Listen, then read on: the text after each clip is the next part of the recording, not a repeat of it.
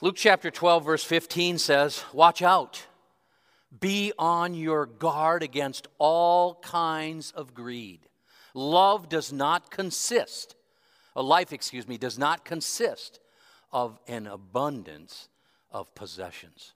Life, Jesus says, involves so much more than money, so much more than wealth, so much more than our possessions. Life does not, he says, consist of the abundance of possessions. Have you ever thought about what money can and cannot buy? Here's a partial list. Money will buy you a bed, but it cannot buy you sleep. It'll buy you books and computers, but it cannot give you wisdom. Money can buy you the finest food available, but it can't give you an appetite. Money can buy you all kinds of finery, beautiful clothing, beautiful jewelry, any kind of makeup and all those things, but it cannot give you beauty. Money can buy a house, but not a home. Money can buy romance, but not love. Money can buy you companions, but it cannot give you friends. Money can buy medicine, but not necessarily health. Money can buy you all kinds of luxuries, but not culture. Money can buy toys,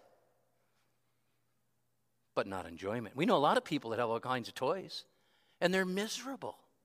Money can buy amusements, but not happiness. Money can buy religion, but not salvation. It can buy you the good life, but not eternal life. And it can take you anywhere you want to go in the world, but it can't take you to heaven.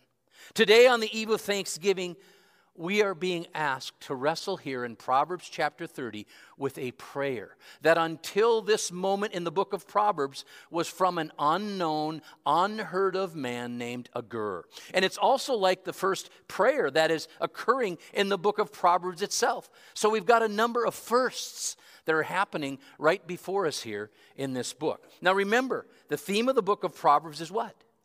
It's to acquire wisdom. And this theme is introduced to us in the very beginning in Proverbs chapter 1, verse 7, where it says, the fear of the Lord is the beginning of knowledge, but fools despise wisdom and instruction. It's repeated again 1/3 of the way through the book in Proverbs chapter 9, verse 10, where it says that the fear of the Lord is the beginning of wisdom, and knowledge of the Holy One is understanding. As we come to the end of the book of Proverbs and we are introduced to this new biblical character, Agur, he tells us that he has not acquired wisdom in his life like he should have up to this point. He also tells us that he hasn't feared the Lord the way he should have done throughout his lifetime. And because the fear of the Lord is the beginning of wisdom. We're learning that here. And he's saying, I haven't always looked to the Lord. I haven't always sought God first in my life. I haven't always made God the central part of my life and the central part of my possessions. I haven't always held God in high regard. I haven't always respected God above everything else in my life. I haven't been in awe of God. I haven't always viewed God as the source of all wisdom for life, which is what Proverbs teaches. God is the source of all wisdom. So we're going to listen to Agur today. Before we even get into the specific prayer, verses 7 through 10, we're going to look a little bit at the context and the background here, starting with verses 1 through 3. But I'm going to read verse 1 for you, and we'll unpack this as we go. The sayings of Agur, son of Jacob, an inspired utterance. This man's utterance to Ethiel. I am weary, God, but I can prevail. In the original Hebrew language here, this word for inspired utterance means that there's authority in what is going to follow. What he is about to say, you need to listen to. We know it's the inspired word of God, so we need to listen to what it says. And in the original language, this oracle that's presented for us here is called a burden. So Agur is sharing his heart with us, basically saying, God, I'm worn out. I have come to the end of myself. I've lived my whole life doing things As Frank Sinatra used to say, I did it my way. I've done it my way my whole life. And I've come to the conclusion that it hasn't worked out so well. It hasn't worked out so well. We come to verse 2 now. Surely I am only a brute, not a man. I do not have human understanding. Now, he confesses his ignorance relative to God's wisdom. And the analogy here of his confession of God's ways is, I'm like a dumb animal. We would say in our culture, dumb as an ox. Dumb as an ox. That's what he's saying. I've been as dumb as an ox my lifetime, not pursuing God's wisdom. And he goes on to say, too, that I don't even rise to the level of common human wisdom, much less the wisdom that God wants for me in my life. We might say in our world that, well, I'm not the sharpest tack in the box. There's plenty of other human beings that have more wisdom and more smarts and intellect than I do and figure things out better than I do. He says, I don't even rise to that level of common human wisdom, much less to the wisdom that God wants me to possess in my life. He's lamenting here his ignorance of God's wisdom. Then we come to verse 3. I have not learned wisdom. There's the confession. Nor have I attained to the knowledge of the Holy One. The whole purpose of the book, we start with that, is to fear God. That's the beginning of wisdom. And to gain understanding and knowledge of the Holy One. I haven't done that. I've gone through my life. I haven't done those things. I have truly missed out. I've missed this mark my entire life. And then in verse 4, to make his point, Agur is going to ask 5 rhetorical questions here that are obviously going to answer themselves, showing how absurd it is for people to act in their life as if they can be the captains of their own fate, as if they can be the masters of their own destiny, that they can always on their own determine the best course of action. And basically, after a lifetime of doing things his own way, he has come to the conclusion that does not work very well.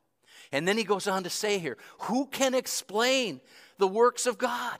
Or who possibly could compare themselves in this world to God? So each one of these questions he's going to ask for us here, or is going to ask, is going to depict and expose human limitations. And these questions are very similar to us because we've read about them in the past when we've looked at Job chapter 38 through chapter 41. We've also noticed that each one of these will appear periodically throughout the book of Psalms. And right here in Proverbs chapter 8, they reference pretty much kind of the same list and wrestle with these same questions. So here's what verse 4 says. Who has gone up to heaven and come down? Anybody here? Any human beings that have done that? This is really prefacing Jesus being in heaven and coming down.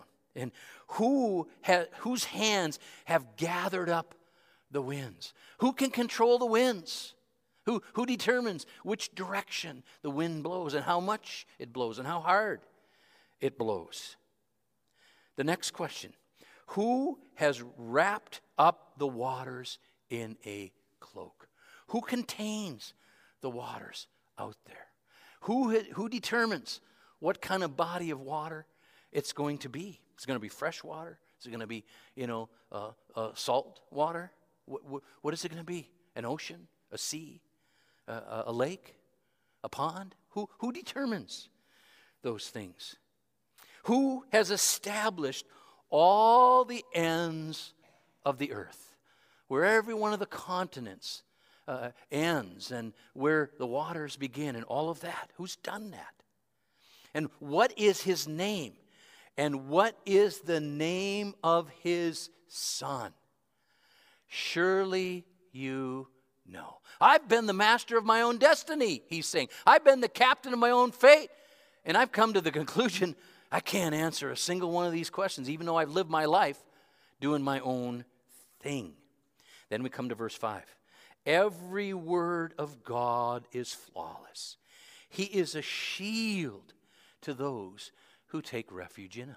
God has given us His word. As Isaiah the prophet said in Isaiah chapter 40, verse 8, that the grass withers and the flowers fade or they fall off, but the word of our God endures forever. We're in this season of change right now. Everything turned brown, the leaves fell off, our gardens dried up, and flowers all fell and faded. That's the season we're in right now, the sleep season. And seasons come and go and they change. But you know what? God's word never changes. It endures forever. It is flawless. And he says here that God is a shield. He's the protector of those who will take refuge in him. And then he's going to go on to say something unique here in the next verse. So you better not mess with God's flawless word. Verse 6, do not add to his words, or he will rebuke you and prove you to be a liar.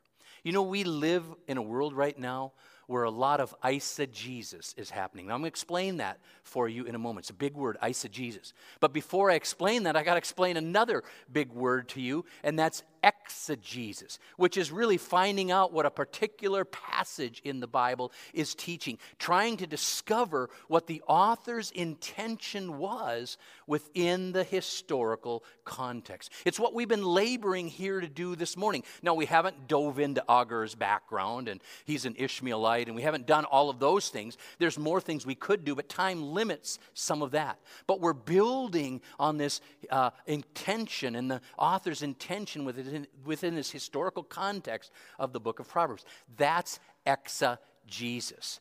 Eisegesis is when we read the Bible and we read what we want into the text. We don't let that historical context guide our application in the present world. We read into the text what we want it to say. Often reading the Bible then from a 21st century perspective, from a Western civilization perspective, reading into the text our cultural values and our cultural preferences. Basically, it boils down to making or finding the meaning that we want within that particular text in the Bible. Now, in the interviews that I've been involved in over the years on a denominational level, for somebody who's desiring to be ordained in our church, our denomination, and desiring to be licensed in our denomination, it becomes pretty obvious to me when someone is approaching the Bible from an eisegesis perspective instead of from an exegetical one. And usually it shows up in the form of a cultural perspective, usually regarding the issue of marriage or human sexuality or sexual identity or gender-related issues. Sometimes it involves race or class or even the issue of war, but generally it falls under marriage, human sexuality, sexual identity, or gender-related issues. And in those sessions, I will often ask the person how they have come to this so-called enlightened position. And after they share that, I usually share with them, well, how is it that the church for over 2,000 years didn't come to that position?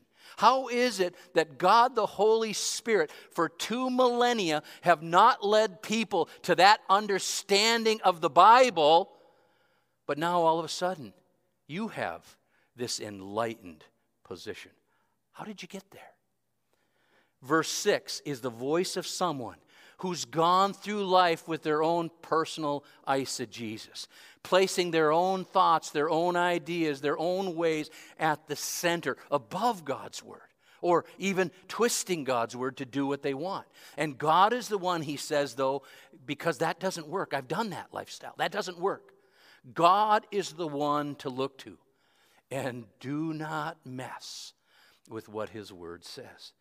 Do not add to his words, or he will rebuke you and prove you to be a liar. Now, before we get to Agur's specific prayer here in verses 7 through 10, let me ask you some questions. Do you believe that God is the source of wisdom? Is that something that you hold dear in your heart? And do you believe that God's word is a place you should be looking regularly, daily, for God's wisdom, for God's understanding, to learn about the Holy One? See, God is the one who's to be feared. So do you live your life looking to God as the source of life? You know, when Agur here prays in these next verses, He is saying that this God of abundance needs to be the center of our lives. God is to be the center of our lives. And look at verse 7 here. 2 things I ask of you, Lord. Do not refuse me before I die. He's going to have 2 prayer requests here. We're going to unpack those. We're going to talk about those in a few moments. And some people have said here that prayer is the most accurate test and reflection of a person's heart. You really want to see what someone's all about? You really want to get to know them? You really want to see the depth of their spiritual life? See what they pray about. And so let me ask you, what does your prayer life right now reveal about your heart? What does it say about you? What does it reflect about you? For my money, I'm actually blessed by the humility that Agur reveals in this passage. And as we dive into the specific prayer in a few minutes, we're going to see humility oozing out of this text. The late Andrew Murray said, humility is the place of entire dependence upon God. It is the first and highest virtue of the created and the root of every virtue. That's pretty profound.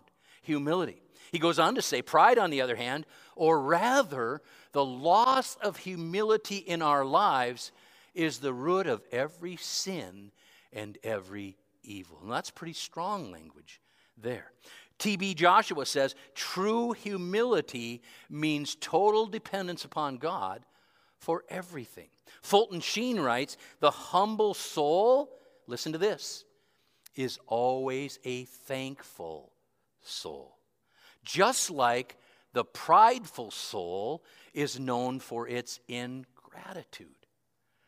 Thankful soul because of humility. Now, our society actually teaches us a number of conflicting messages about dependence. One of them is that we need to learn to be independent. We need to learn to be able to stand on our own 2 feet. And children growing up are taught to do things for themselves, to become less and less dependent upon their parents and their families of origin. In fact, a person is even considered mature in our culture and even grown up once they've reached the juncture where they can totally take care of themselves, where they can earn a living, they can provide their own shelter and their own food and their own clothing, where they can make their own decisions and they can accept the consequences of all of their choices and their actions in life. And these are all important in our culture. They're part of a healthy development into adulthood, into starting out the next generation, to differentiate from one's parents and family. That's very important. But I also want you to understand all this training about being independent can create a problem and a conflict. It's an obstacle between us and God. Because God wants us to become more and more dependent upon Him as we go through life. We're trained to be independent, and at the same time, we need to learn to be more dependent upon God. And independence is an issue of pride. It's an issue many times of people doing things their own way. So it's refreshing for me to hear on the other side of Agur's life, humility that he's now expressing. Now, the second and the other conflicting message in our culture right now, and frankly in many countries around the world, is that we need to become more and more dependent upon the government. Okay? So we're supposed to be independent as individuals, but we're supposed to be more and more dependent upon our government to take care of us and do everything for us. The government's been established by God. There's no question about that. But it was never intended to take the place of God in our lives. God is to be central in our lives. And Agur's first request here in verse 8 is that he would not express any kind of falsehood or lies. Look at what it says. Keep falsehood and lies far from me. Now, during ancient times, skilled craftspeople would wear various hoods to depict their particular trade. We're not the culture that invented the hoodie, okay? They had hoods that would depict a particular skill or a particular craft, what trade they were involved in or belonged to. So if a person wanted to be misleading, If a person wanted to sneak in somewhere they shouldn't be, they could wear a hood that wasn't truly theirs. In other words, they could put on a false hood. And the prayer here is that in our lives there would be no falsehoods, that there would be no misrepresenting of ourselves, that there would be no making ourselves out to be more than we truly are, better than we truly are, more correct than we truly are, more spiritual or godly than we truly are, that we wouldn't present ourselves as being more proficient or accurate than we are. No falsehoods, no more godly, no more spiritual, none of those, no more falsehoods, and no lying, which, by the way, is the cousin of falsehoods. Even just the little white lies or the little stretching of the truth, just not telling the whole truth. Agur says, God, I ask, first of all, my first request is that there's no falsehoods and there's no lying in my life. I've done that. I've been there. I've done it my own way this whole time, and it's not working. God, I'm asking that you help me get rid of those things. And then Agur offers an unbelievable prayer. He says, God, provide for me a balanced life of material blessings. Look at the second half of verse 8 and 9. Give me neither poverty nor riches, but give me only my daily bread. Otherwise I may have too much and disown you and say, who is the Lord? Or I may become poor and steal and so dishonor the name of my God. Can you imagine praying this?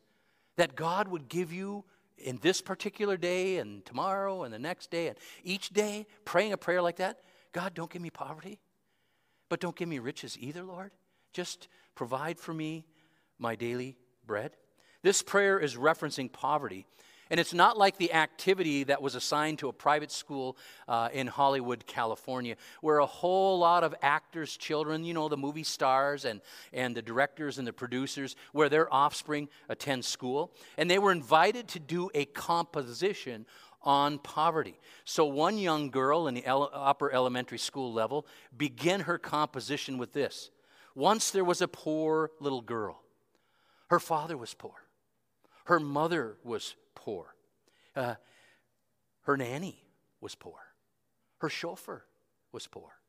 Her butler was poor. Everyone in this young girl's life was poor. No, that's not what this text is talking about here. It's prayer for poverty, which means real poverty. What some would refer to as abject poverty, the kind of poverty that leaves people with very few choices in life. And the choices people do get are hard choices that have to be made. Deciding between paying rent and buying food, between going to the doctor or buying clothing, between putting gas in a vehicle or paying the electric bill. And Agur is praying for God to keep him from this kind of poverty that would drive him to constantly focusing in on where his next meal is going to come from, or where he would have to be watching his particular family living in a destitute situation, and then begin wondering where God is in all of this, beginning to question the goodness of God and the providence of God. Or to be forced into doing something desperate, something illegal, something immoral, something unethical to try to gain some traction and earn a little bit of income, maybe steal something. I can't do those things. God, please protect me from this kind of poverty so I don't dishonor you. And by the way, poverty can come quickly in our world. It can come through diseases like COVID. I bet we all know somebody who's lost their business, or their business has gone down so far that they're in a tough, desperate state right now. You know, diseases like COVID, or the bigger one that's probably bankrupted more people and hurt more people over the years, cancer. Inflation, which is runaway right now, 6+% probably. Declining prices, poor money management, bad decisions. A loss of a job or an extended layoff. A marital breakup. An unexpected pregnancy. A death of a spouse or a loved one. And I could go on and on. There's all kinds of things that can shuttle people right into poverty very quickly in our world. And this prayer here of Agur is, Lord, for as long as I have left to live, give me no poverty. poverty. No, abject poverty. And we probably all can agree with this prayer, right? Oh, I can pray that prayer. I can pray that, Lord, But can we agree with the other part of this prayer, of the shunning wealth? And the truth is, when it comes to wealth, there's never enough. Remember over a century ago when John D. Rockefeller was asked, how much money is enough? Wealthiest person on the planet at that time. How much money is enough? And his famous answer was, just a little bit more.